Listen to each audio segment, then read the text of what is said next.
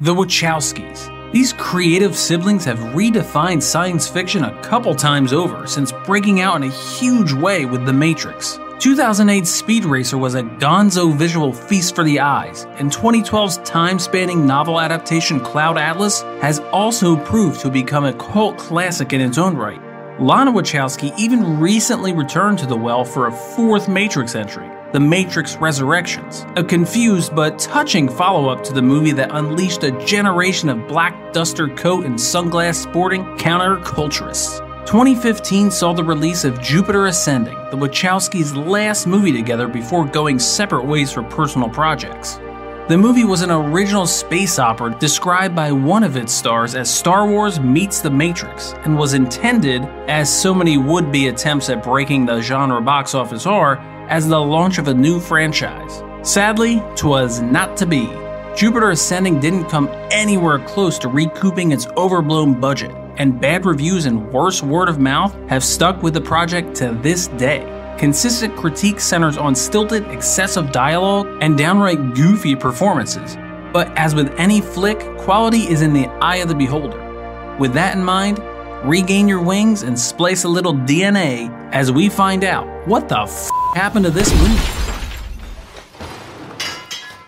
Jupiter Ascending finds its roots all the way back in 2009, when Warner Brothers president Jeff Rubinoff and his desire for original intellectual property and the potential for a brand new franchise. Having worked with the Wachowskis happily throughout The Matrix, its sequels, Speed Racer, and Cloud Atlas, Rubinoff contacted them about creating something new for the Hollywood giant. Rubinoff then greenlit Jupiter Ascending based on the strength of their initial treatment for the movie.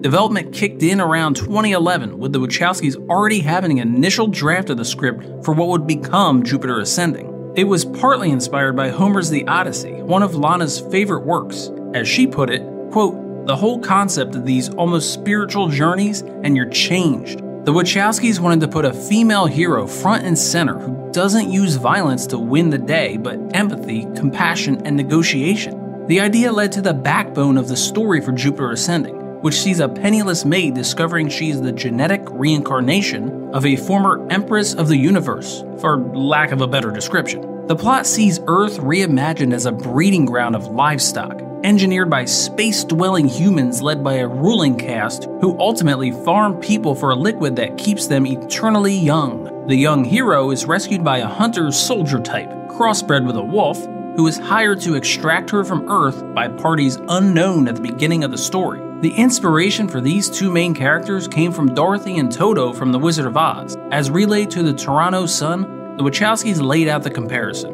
Quote, "Can we bring a different kind of female character like Dorothy or Alice? Characters who negotiate conflict and complex situations with intelligence and empathy?" Lana went on to point out that Dorothy had a little dog who was always barking at everyone, and this became the genesis of the character of Cain, the human-wolf hybrid who was hired to rescue the heroine Jupiter Jones and take her to her birthright off-world. As the Wachowskis continued working on the script, production and visual effects teams had already began working based on their first draft, the Wachowskis being caught up in finishing Cloud Atlas at the time.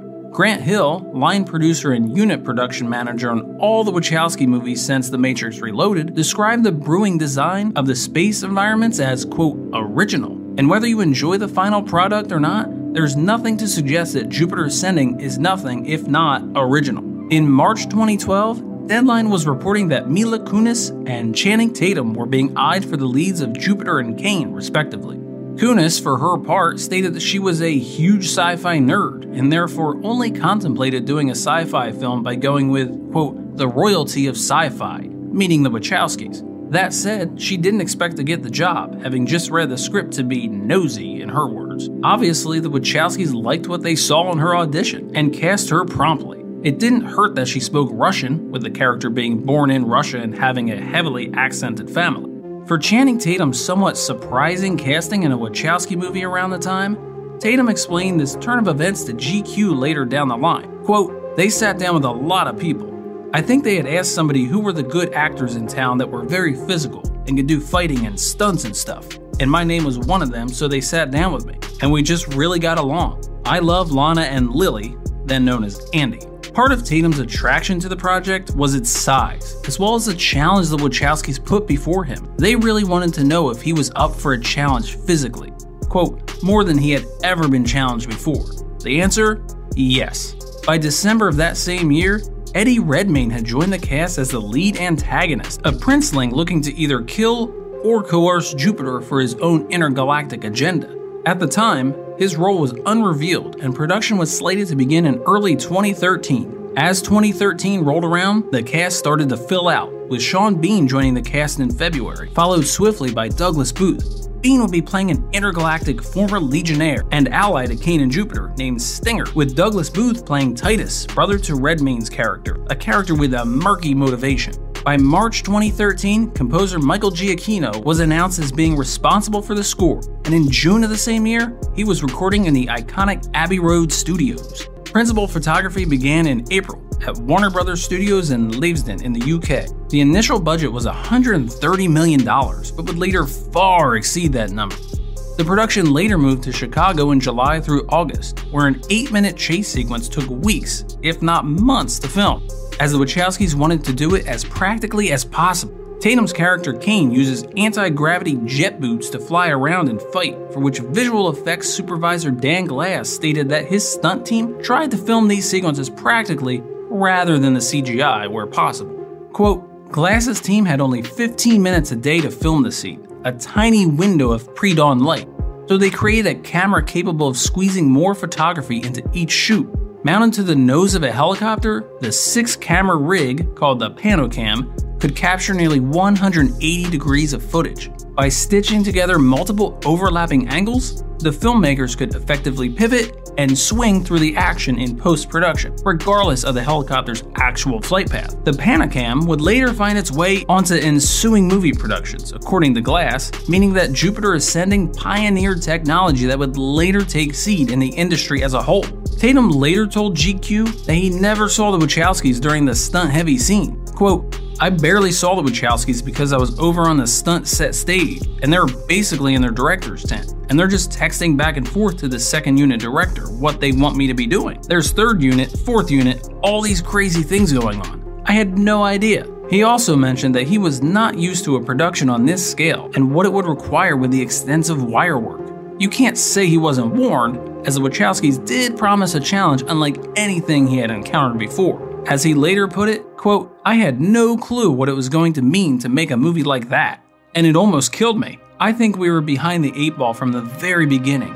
Those movies, I like to call them pseudo-controlled avalanches. Regardless, Tatum described the Wachowskis as real artists after filming had concluded. In spite of what the final results of the movie may have been, Kunis and Tatum were clearly all in on the production, and the cast enjoyed working with the Wachowskis. Technically, they were pioneering new technology, and the cast were being pushed to deliver something authentic and original, despite the sci-fi trappings. Notably, in August 2013, composer Michael Giacchino commented that they were recording the movie's score ahead of each scene being filmed.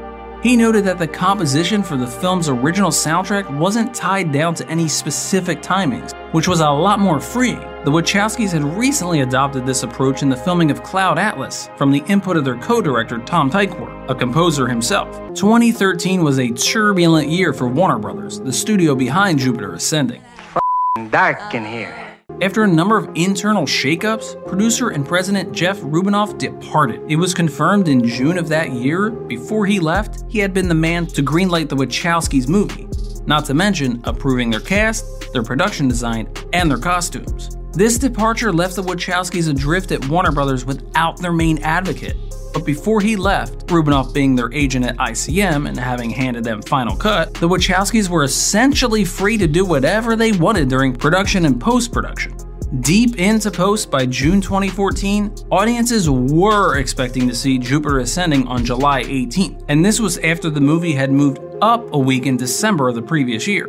All of a sudden, the movie's release was pushed to February 6, 2015. The delay was chalked down to needing more time to complete VFX work. Apparently, the decision took Warner Brothers 6 weeks to make, but they made it nonetheless. By this point, the budget had ballooned to $175 million, and a week test screening in April had the studio quite skittish. This was also after 2 rounds of reshoots to clarify plot points and make the movie easier to understand, according to Variety. One of the major VFX vendors on the movie, Framestore, is quoted as saying that more time and money for VFX had benefited Warner Brothers on Oscar contender Gravity. So why should more of both be an issue on this picture? At this time, the movie was quoted as having a marketing budget of $100 million to even make a dent in the market. And that's potentially in addition to the budget it had written down on paper. Variety at the time did not have high hopes for the movie being a success. By the time the VFX shots were done, the budget had increased to $210 million. Meanwhile, the Wachowskis cut barely 8 minutes from the movie in post-production, bringing the movie down to an above-average and slightly unwieldy runtime of 2 hours and 8 minutes. It's either a testament to the siblings' ability to edit as they go, or a sign of director indulgence gone haywire. The final judgment is down to each individual viewer. A quiet screening at the Sundance Film Festival in January, with empty seats, disappointed viewers, and critics banned from viewing at all, didn't help win over hearts and minds. But how did wider audiences react? Well, critics didn't exactly help, and bad word of mouth after the movie's wide release certainly didn't help, no matter how much the Wachowskis lauded their movie's originality ahead of time. As they told Time Out magazine in February 2015, quote, "As a society, we don't value originality as much as we once did. We hype and we champion derivative material." Even a puff piece from Wired decrying the need to attend original blockbusters in the theater to ensure more are made in the future didn't make an impact. The movie dropped in early February 2015 to a paltry $18.3 million opening weekend domestically. The film's IMAX 3D opening obviously didn't help boost ticket sales much either. The Cinderella story of a Chicago maid finding herself the heir to an intergalactic empire, and the dog-eared former soldier sent to rescue her and unwittingly fall in love with her, failed to resonate with critics or audiences. David Edelstein of Vulture called Jupiter Ascending, quote, "miraculously unmiraculous." Mark Kermode labeled it incoherent and preposterous. Jupiter Ascending currently sits at a dismal 28% on review aggregator Rotten Tomatoes. Its descriptor being, quote, "pleasing to the eye but narratively befuddled, Jupiter Ascending delivers another visually thrilling misfire from the Wachowskis." The audience rating currently sits at just 38%, showing that general audiences were at least a little kinder, be it because of Channing Tatum's jet boots, Channing Tatum's dog ears, Channing Tatum's blonde hair, or Eddie Redmayne's raspy voice. What we do for them is a